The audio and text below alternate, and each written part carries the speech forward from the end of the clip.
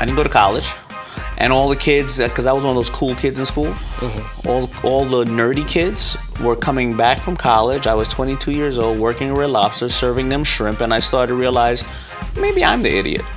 Daymond John grew up in Queens, New York. He wasn't the best student. He would later be diagnosed with dyslexia, but he did have an eye for fashion and a talent for connecting with people.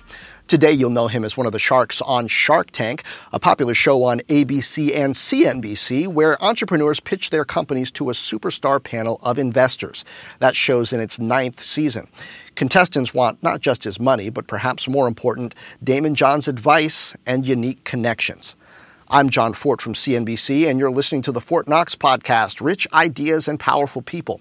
I do this weekly, bringing you the highest achievers. We're going to learn how the very best climb to the top and pull out lessons along the way. If that sounds good to you, make this a habit. Apple's podcast app is the most popular way to tune in, but Overcast, Stitcher, Google Play, and more. Mainly, I just want you to subscribe so we can keep this thing going automatically. Daymond John is also out with a new book this month, Rise and Grind, analyzing the key habits of successful people. He sat down with me to tell me how he rose from sewing clothes in his mother's house to becoming an investor and TV star, and what he's learning now. Here's Daymond John. A good portion of my time is taken up with these companies that I am fortunate enough to be able to invest in on Shark Tank. It's our real money, it's our real time, energy, and our staff behind it. So I have a lot of resources going towards there. But, you know, if you look at the Daymond John brand, it's split in a couple of ways. Number one, there's the Daymond John brand itself that is somebody who is an advisor, a consultant to companies, creating content and curriculums, and that the content and curriculums can vary. Everywhere from free on Facebook to a $20 new book, whether it's, you know, my last book was Power Broke, or then it's one of my success formulas that are out in the market and people see it, all the way up to Daymond on Demand, which is an interactive curriculum, and of course I do public speaking. So that's the Daymond John brand.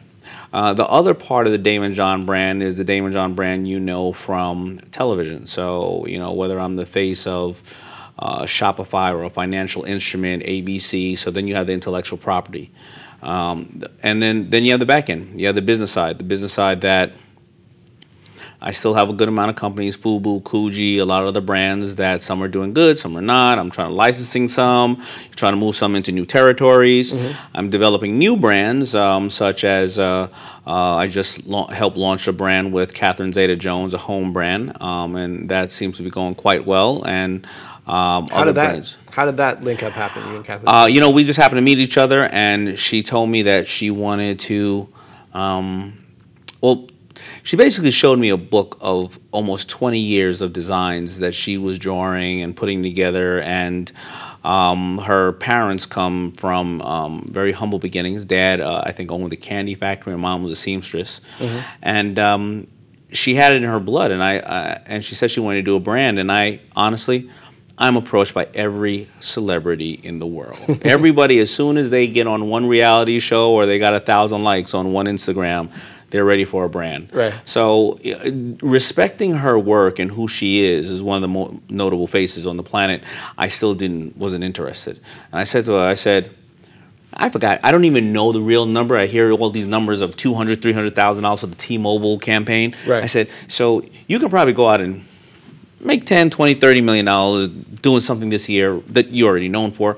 Or we can sit in factories for the next 5, 6 years and do sketches and drawings, and maybe we'll split $2 or $3 million, but and she was like, I can't wait to do that. I developed a friendship with her, and she's the CEO. I just work here. I just when she comes to me for advice, I give her advice on direction. And then I had to open up another brand. And this is my first foray into, say, real estate. I've opened up something called Blueprint & Co.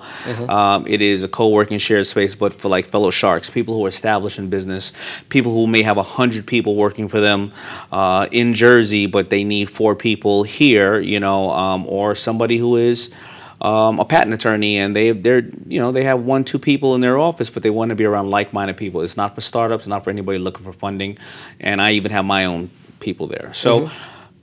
That's some of the things I'm doing. It takes up a lot of time. I try to cut it all up. But I'm a pretty busy guy. So what drives you? When you talk about the power of broke, Yeah. it can't be fear that you're going to go broke again that's driving not you. anymore. Not anymore. So Not what anymore. is it? Well, it's fascinating. I do what I love, but if you look at it, there's so many different ways to fulfill myself. Number one, being on a show that I never thought would air more than 5 or 6 times and be absolutely gone. Being on that show, there's a couple of things. Number one, I'm inspired because I see people walking onto that show who have absolutely nothing remind me of me. Actually, were in worse situations than myself, and they're succeeding. The fellow sharks up there, we all have a different way of thinking, and I'm learning from it. If I wasn't on that show, I still would be doing the business the same way we see the retailers crashing. I'd be doing the business the same way. Let's make a shirt and let's hopefully sell it to a store, and if the store buys it, maybe somebody will walk by and purchase it, and it'll magically fly off the shelf. And I see a lot of my colleagues, falling by the wayside, doing business like that. So first of all, I'm the person who learns the most off of Shark Tank than anybody in the world. Okay. Number one. Number two is it's heightened my intellectual property. I became an ambassador for President Obama in the White House. I traveled the world. I went to Kenya with Obama. I went to Cuba with Obama. I was the first person to hold a public forum, a town hall meeting in Cuba where they were able to speak openly about their concerns and not necessarily be worried about the repercussions of that. So I think that it's taking me around the world, and then I get to see people of color, minorities, females, and whatever the case is, and look at me and say, because you did it, I've tried to do it, and I can do it, and there's nobody in our way. Because a lot of people don't see general individuals like you and I. Yeah. And you and I know there's many more individuals like you and I that never get in front of the camera. Nobody talks about because we always see these negative images. So I feel that because I'm on Shark Tank, people look at me as a man. That's it. No, forget even a man. They look at me as a business person. That's it. And I think that somehow, hopefully, the next Steve Jobs or female or male is in their little pajamas eating some cereal, and they're watching the show, and they're going to grow up and help change the world. So 1992, take me back. Yeah. You're into your 20s at that point. Yeah, I'm 22 at that time, 22 or 23. Where do you think your life is headed, pre-FUBU?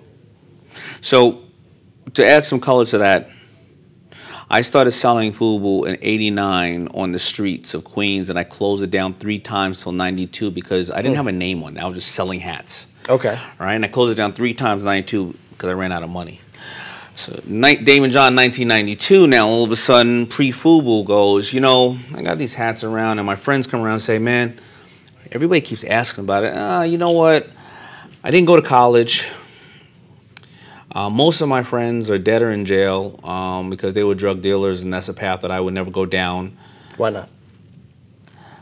Why wouldn't I go down that path? Well, first of all, I had gotten arrested one time. I was in a car, and there were 2 guns in the car. And one guy, and first of all, my friend who had the 2 guns, one was broken. So I don't know why he's carrying that around. And he put it under the seat. And once you put it on the seat, everybody owns it. And I had to go to the precinct that night. And I remember the look on my mother's face when she had to come get me out of that precinct. I never wanted to ever see that pain on her face again. She didn't cry, but I knew that I hurt the most special person in my life. And I just wasn't somebody who felt that, listen, I've always been a numbers person. And I realized, listen, you sell drugs. After 10 years, by the time you pay off your lawyers and you're only out for 4 years because you keep going back to jail, you might as well work at McDonald's. So I just wanted peace of mind, all right? But I was also embarrassed. I didn't go to college. And all the kids, because I was one of those cool kids in school, all the nerdy kids were coming back from college. I was 22 years old, working at Red Lobster, serving them shrimp, and I started to realize maybe I'm the idiot. Right. So then I started to work on this passion project because I love clothing and I love music, and I never realized I could put them together. And I started looking at that. It started to give me purpose. It started to make me feel like, hey, I can go to the video set, and I got a reason to be on the video set. I was begging to get on there, and now I'm seeing the most amazing artists, perform their songs. Oh, I have a reason to talk to a girl. Hey, you want to buy this shirt? You know, and I started to find purpose. I wanted to wear it. I want to look cool in it. And I started to find a purpose. It was just purely a hobby. And there had been a gap, I think, in black fashion right around that time, right? Because there was kind of the Dapper Dan era, where, you know, which I guess was also in New York, where there was kind of this entrepreneurial, let me put together a fashion that speaks to the culture.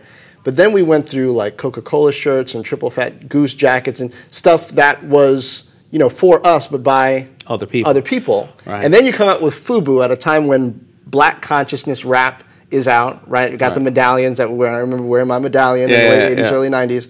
Like, what influenced you to brand that way when you did, where it wasn't just you were putting some hats together, there was a message behind it? So it really was that I started to hear that all the companies out in the market really didn't respect. It wasn't just African Americans, rappers, inner city kids, and it was all these companies I heard. And knowing them now, they're not stupid enough to say that about their customer base. But there was a boot company at the time, not owned by the same people, that did say something in the New York Times, said, we don't sell our boots to drug dealers. They would later go on and put out a campaign that said, give racism the boot, because they saw their numbers go tank. But I said at that time, who's ever going to respect this world? I love this world. And this world, I didn't create it for a color. So I never did that for a color. It is a culture that has started from African Americans, but I wasn't going to be prejudiced just like the boot company. So back then, if we were hip hop kids, the third base would have came and said, I want to wear your stuff, or the Beastie Boys would I wear my stuff, I wouldn't have cared about the color of their skin. The Beastie Boys are more crazy than anybody else is, right? So I started creating and saying, who's going to love this? Who's going to be able... I want to be able to talk to the design, my customer, and we could talk about the same music videos, that funny voice, new champion named Mike Tyson. I want to talk to you about a Spike Lee film, that guy with the bald head with the shorts who was dunking the ball. I want to talk to you about our world. You don't even know what a ditty is, half those people at that time. And that's what I created it for. I created it for a culture. And actually the first places that purchased it, because I think I put an ad in the Right On magazine, were Japan and Seattle, Washington. The kids in Seattle, Washington that like to wear grunge and the CBGB shirts and all that type of stuff. Back then, yeah, I mean, Seattle might as well have been on a different planet. Right? Exactly. There's no internet. You know, the radio stations were the gateways to figuring out what music was on. So it could take years for a song to move across 100%. The country. There was a couple of pockets that it was DC, you know, Seattle, and 2 other 3 places, Louisiana. You go, what are these people? They, you know, so. Was LL the first musician to really embrace the FUBU brand and put you out front and center? No. And a lot of people ask me that often to say, how do I get a big celebrity like LL? Well, first of all, you have to influence the people that he's being influenced by, which are usually the raw people in the streets. Right. All right. So I did a couple of things. Number one, I would go to the guys and the girls who were really hip in the streets. I also made sure I made a bunch of 6Xs so I could put on the big African American or white or black bodyguards all around, because they didn't have an option for clothes. They had the big white T-shirts or black T-shirts made by Rochester Big and Tall. So instead of some cool kid wearing my shirt once, these guys would wear 9, 10 times, and they were just in LL's face. They were the people in front of the club saying, get out of here. So it started to spread that way. The first couple of people that wore it were artists named Miss Jones and Moni Love. Moni Love. Sadat X in Brand Nubian. Oh, You know, and I started placing it on Old Dirty Bastard and stuff like that. And by the time it got around to LL, he heard about it already. Oh, you yeah. know, so you got to go to the people around first, so that the LLs of the world go, hey, who's mine? You know what I mean? Were you still sewing by hand all through that period? Yeah, I sewed by hand from 89 to 96. 7 years. Yeah. Was that just you, or did you have a couple of other people? No, it was just me from 89 to 93. Okay. And then at that time, I turned my house into a factory. I hired seamstresses, and we had a cutting room and everything else. So up till about 93, 96, I was employing people. How did you know how to make that leap from, I mean, it was that first $100,000 mortgage, right, that your mom took out on the house to help get you started in 92. But then you had to make that leap to doing it again and really turning the house into a production facility. How do you do that? So the way that it goes is that in '92 when I started, I made that purchase with my mother. Taking $100,000 out of the home, which was only worth 75. So I still don't know how she got the money. We came back from the trade show and we had $300,000 in orders. My mother wouldn't just gave me $100,000. Right. So I asked her, can we leverage the house against the orders? I'd make the clothes, put it back in.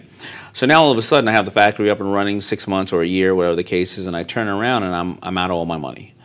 And I was out of the money because I didn't have any financial intelligence. So I was, paying for raw goods 90 days ahead of time, paying for the factory, the shipping, the billing, and waiting for my customers to pay me if they paid me.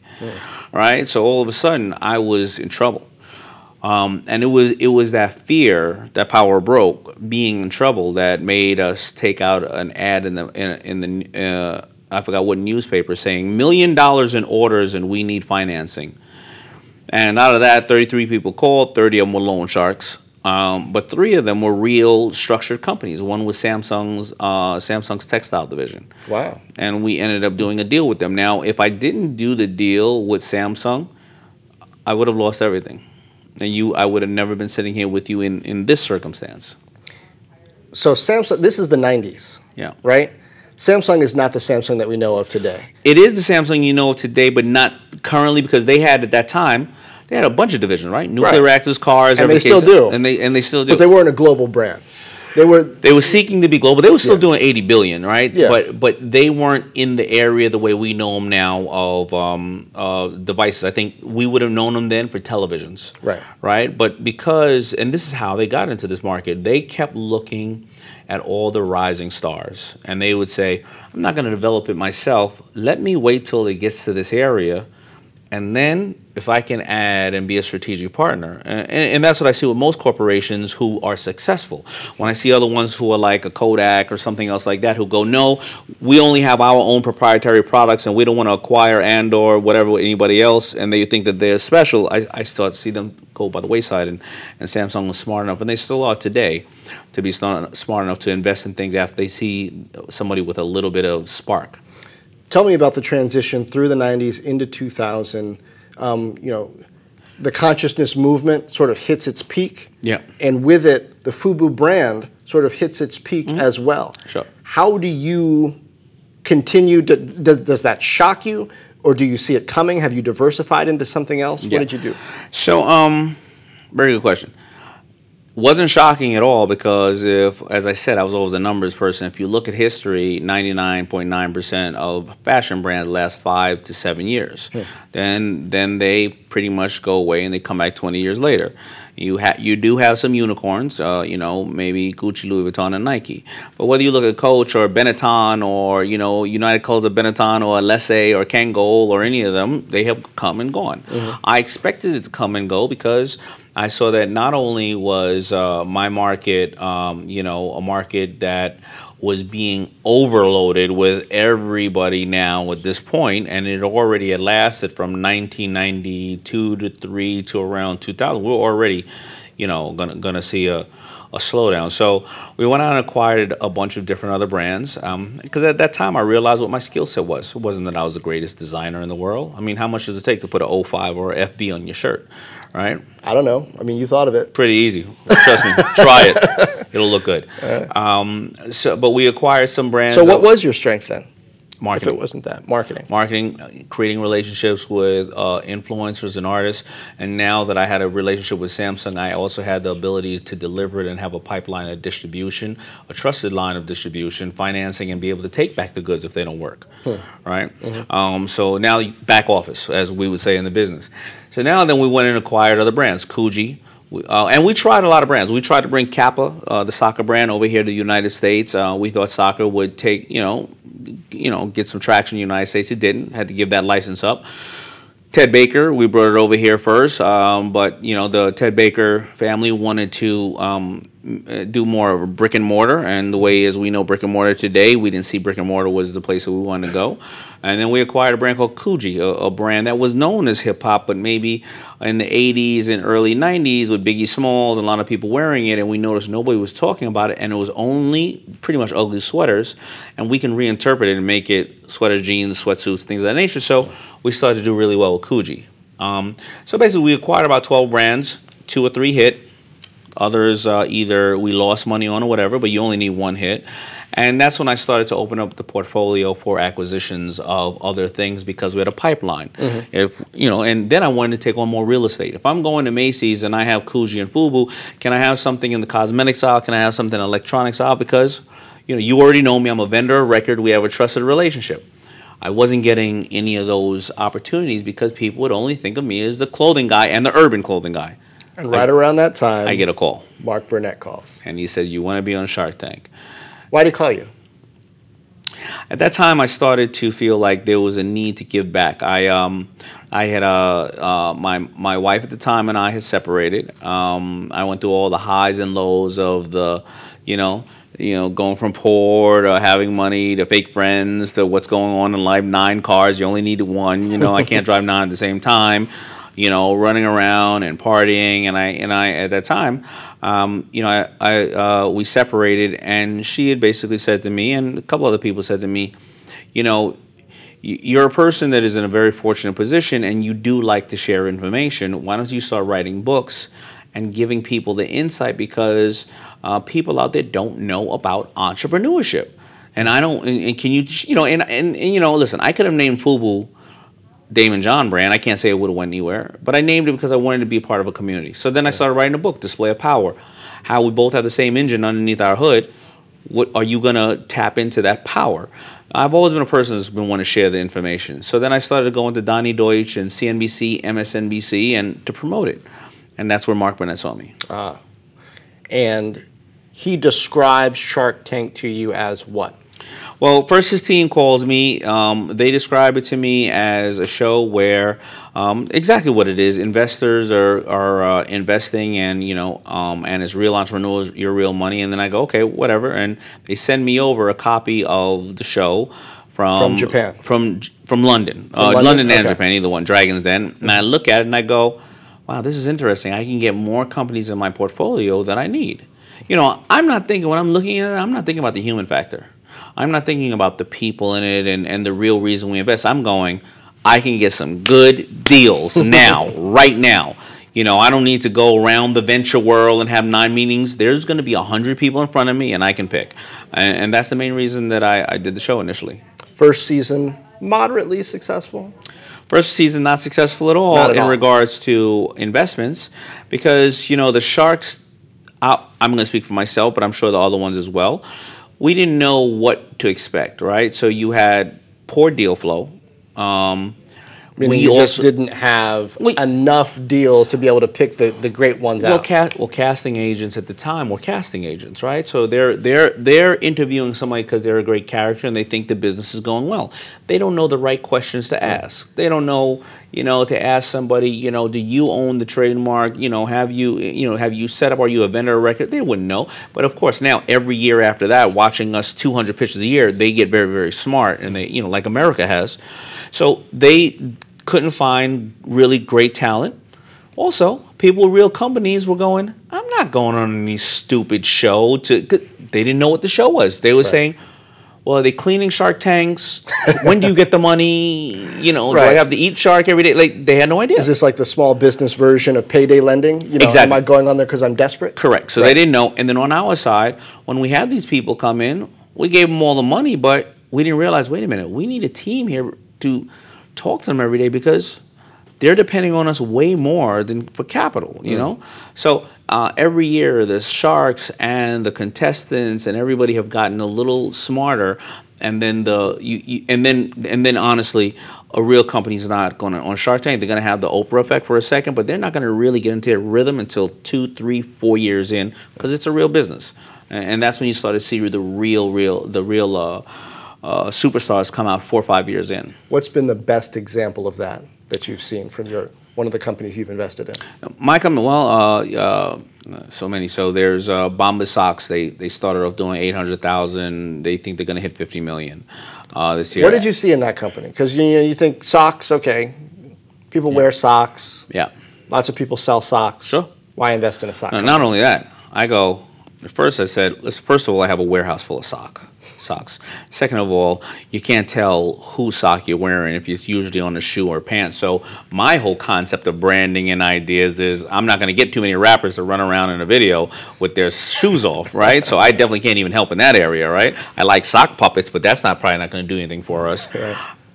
But then I realized the same exact reason I said that I was getting trained on the show on how to run business is that these kids were, first of all, every sock you buy, they were giving back.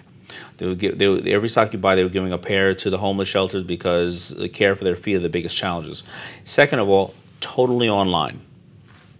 They knew who their customer was. They knew why their customer didn't buy this, would buy this, and would want to buy this. And there was a story behind it. And then I didn't realize at the time socks were actually becoming super popular. I didn't know there are people who have 100, 200 pairs of socks. There are. You know? People wearing mismatched socks is a all thing kind of now. stuff. I don't have to tell you. Again, this educated me. So I did the deal not thinking about what it was going to be, and bang. You know, all the ones that are my most successful are total shock. It's a total shock. I also did this one called Al Bubba Baker's Boneless Ribs. I was going to ask you about the boneless ribs. I said he was a good salesman. Exactly. And it goes back to the exact same thing, to the people. He knew about ribs, too. He knew ribs. You know, he's a big hulking guy. Yep. And he's exactly the sort of guy who you want to buy ribs from. He's a huge guy, right? And you can't even say ribs. You got to say ribs. Well, he was NFL Rookie of the Year, I think, in '76 or something like that. And I always tell the story about I was seeing him limping one day, and I said, "Tell me what happened. Was it a Super Bowl or what happened? Like, tell me about the play that happened." He said, "Yeah. I was in a barbecue contest, and I was pulling a brisket out, and I was walking across the lawn, and I stepped in a rabbit hole. The man played NFL, for all those years, and he hurt himself in a rabbit hole with a brisket.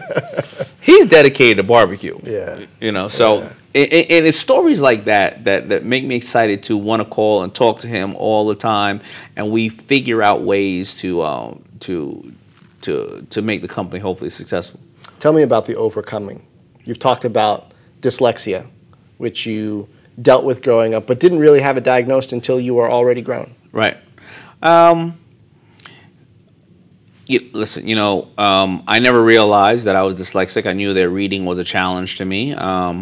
But when I did figure out that I was dyslexic and then went online and started to look at it, I understood then where it was powerful for me, and I wanted people to realize and understand about dyslexia because, 20% of the world is dyslexic. There is no difference in gender or color. Actually reading is fairly new to us. We've been looking at hieroglyphics for millions of years. Reading is fairly new to the human species.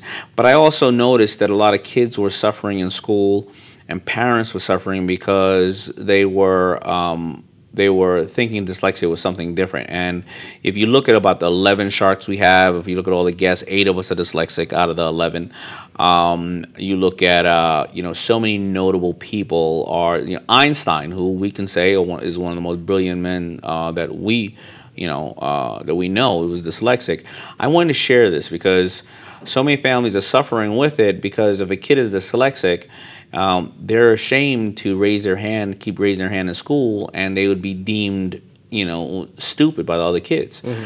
But they could be somebody who's brilliant, and I think that a lot of them sometimes, may turn to the wrong way of life because other people who may not have those great support systems may say, "I don't care if you read, come over here in this corner and help make some money with me." Right. So I just want to bring people's attention. That sounds like part of the way that you adapted growing up is you were a numbers person. It made me, listen, it was a cheat, right? It made me do other things. When I had school, I had the ability to work one week and go to school the next because of something called co-op program, and I got a credit for it. And I actually went and was a messenger for First Boston. Another VC bank, right? That's, oddly enough. But if I wasn't, trying to escape school, I would have just been maybe wanting to be in sports, maybe wanting to hang out in school all day. Every time I'd read a book, I'd have to read 3-4 times because I'd absorb it a different way. Every time I'd read something and I didn't get it, I'd go out and physically try to do it. And that's half the battle with people who want to be entrepreneurs. Get up and do it. So, it just made me, operate a little differently. What's the role of publishing of books in your business, whether it's branding Daymond John or representing your businesses? What does it do for you? Well, initially I did it because I wanted to go out and I wanted to start educating people. Before Shark Tank came around, I had already had a book out. And the reason why I did the book is because I had wanted to transition into somebody who would be a broadcaster, like a news person, but more like a Charlie King or somebody like that, who would interview interesting subjects and people like you do and bring it to the world. Yeah. And I wrote the first book because I wanted people to know my thesis, my life, and what I thought, so that in the event that they were going to follow me in whatever way, they would know my beliefs. And that was my first book. The second book was about 2-3 years into Shark Tank, and I started to realize that people thought that their numbers and everything else mattered when it was really them, because they're a brand themselves. And then the final one at that time, which is The Power of Broke, I realized that too many people are listening to how so forth got offered $1 million, $2 million, $20 million, and you can't do it without any money. And it was overwhelming to me how many people were not living their dreams because somebody else sold them a fear that you need 100,000, 500,000, and it was absolutely crap. And I wanted, and too many people were out taking advantage of people saying, you need a $50,000 website. Why don't you let me sell that house for you? If you pay me $10,000 a month, and when you see people that are eager about their idea or concept, I see them and they're almost begging for somebody to steal them. Steal the idea or steal or take their money. Yeah, they're like, no, but if you do this, and the real con men and women, they work really hard to convince you that you're weak and you need. They go, no, I can't take it. I mean, you've seen it, the Madoff story, where he was like, I'm sorry, I can't touch anything that low. And they were like, all right, I'll give you $600 million. All right, I'll try to find some time. That really exists. Yeah. So you wanted to show people that they could do what they wanted to do with a minimal amount of funds and just being smart. Exactly. Or you can fail and recover because you lost a minimal amount of funds. Okay. Like if you fail, and you can recover from it in a year. I recovered from failing at FUBU 3 times. But if you go out and everybody's told you, because you're so busy looking at Instagram and everybody's picture on Instagram is always great. They're always in a Ferrari, right? Right. If you do it like that, you're not recovering for 7, 10, 15, 20 years. You may lose your marriage, sell your kids a college account, and you'll not go to college yourself. So How did you learn to handle being underestimated? Because I watch early Shark Tank episodes. We air them on CNBC at night. Sure. And I know half of these people don't really know who Daymond John is. It's like, you should really be listening to Daymond John about this idea, but you're too busy looking over at Mark or over, right? How did you were probably already used to that from earlier experience. How? I don't know. I mean, I think that, and I've never been asked, I think that it's, listen, I have a great mother, right, who raised me to make me think that I wasn't better than anybody. But if I applied myself, I was just as good and I could be better than people. And it was always the ones who underestimated me. I was just used to it, right? I was short. I'm African American. I'm an only child. I went down the block. Kids wanted to beat me up all the time because I was a little short, kid, right? Right. But they forgot no that bigger siblings. Exactly. But they forgot that the big guys around the area, they just really liked my style and my dress, and they would come and beat the kids up for me. I mean, I just so I've just always been a person that I expect it. I expect to always hear no, and I still hear no today. So it's fine. What are you learning now? Is there an area where you're looking where you're like, I really want to get smarter about that? Yeah. The never-ending challenge of work and personal life against work, right? The never-ending challenge of that. The challenge of how to maximize your time during the day and the evening and utilize technology and the ability to spread things around the world, but not have to build a massive, massive machine. I don't want 1,000, 2,000, 10,000 people working for me. I got up to 200 or 300 people, and I became a shrink at that point, right? Learning how to master my health. because I went through a small scare where I found out I had stage 2 cancer. It's all out of me at the moment, and that was a small scare. In my thyroid. Yeah. There, but it was a small scare. I mean, go back. I'll tell you why it was a small scare, because after they took out half my thyroid, they found out later. So I wasn't the one going into something knowing it, right? So you knew that there was some issue, but you didn't know what it was. It was a bump. It was a lump on my thing, on my thyroid. So learning how to master the health, because in our world, how do you do that, right? Stress is the number one cause of a lot of diseases and problems and challenges. We sleep off hours. We're on planes and trains and automobiles all night. We do have the access to any kind of drink, food, and anything you ever want. We have limited time for exercising and things of that nature. And being on the road, food is not readily available. That's clean food that's healthy all the time. You also now missing your mother, your daughter, your kids, your wife, and the company. You still have to run it, because if you're not there every day, they're not going to run it just like you. So how do you handle all those things on a daily basis? But more importantly, how do you handle your health? Because at the end of the day, if you don't have your health, you can't handle any of that, all right? And, listen, we're all getting older, and our ticker may not be working the way we like it no matter what. So it's always, that is the thing that I'm concentrating on, along with, again, how to expand in the right ways without taking on a heavy workforce. So basically, more profit, work less. Okay, let's talk about Rise and Grind. So, so when I'm talking about trying to maximize your entire time and life and whatever, it's my new book, Rise and Grind. When I came out with The Power of Broke, I went out and told everybody, hey, you don't need money to make money, and I'm going to show you 16 or 18 other subjects, everybody from Kevin Plank to Under Armour to whoever else, to all these amazing people in different categories. But now I figured that I told you the theory. It's almost like, here's how you cook. Now I'm going to cook you a steak. Now I'm going to show you the exact way to cook 16 different favorite dishes, and I want you to find, what's right for you. So I would go out now and I would study subjects like Catherine Zeta-Jones and Carlos Santana, Wendy Williams, and not all people just in entertainment. I have Kyle Maynard, the kid who was born with no arms and no legs, and he climbed Mount Kilimanjaro with no prosthetics, army climb, the entire thing. Okay. And what I asked all these subjects were, what is the first things you do the first 90 minutes of your day? What are the things you do the last 90 minutes of the day? What did you do when you were 20 that you still do today? What did you do when you were 20 that you forgot and you had to come back to because you found yourself lost? Yeah. And you would see in there dozens, maybe even hundreds of things that everybody had in common in a different way. You would notice that I happen to do what I call goal setting that I learned from Napoleon Hill's Think and Grow Rich. I do that every morning and every night. Carlos Santana talks to the universe. Russell Simmons does yoga. Rick Ross says he sits on the toilet bowl and smokes a cigar and sees his visions. It's meditating, it's praying, it's whatever the case is, but it's setting offense, it's visualizing goals that they do.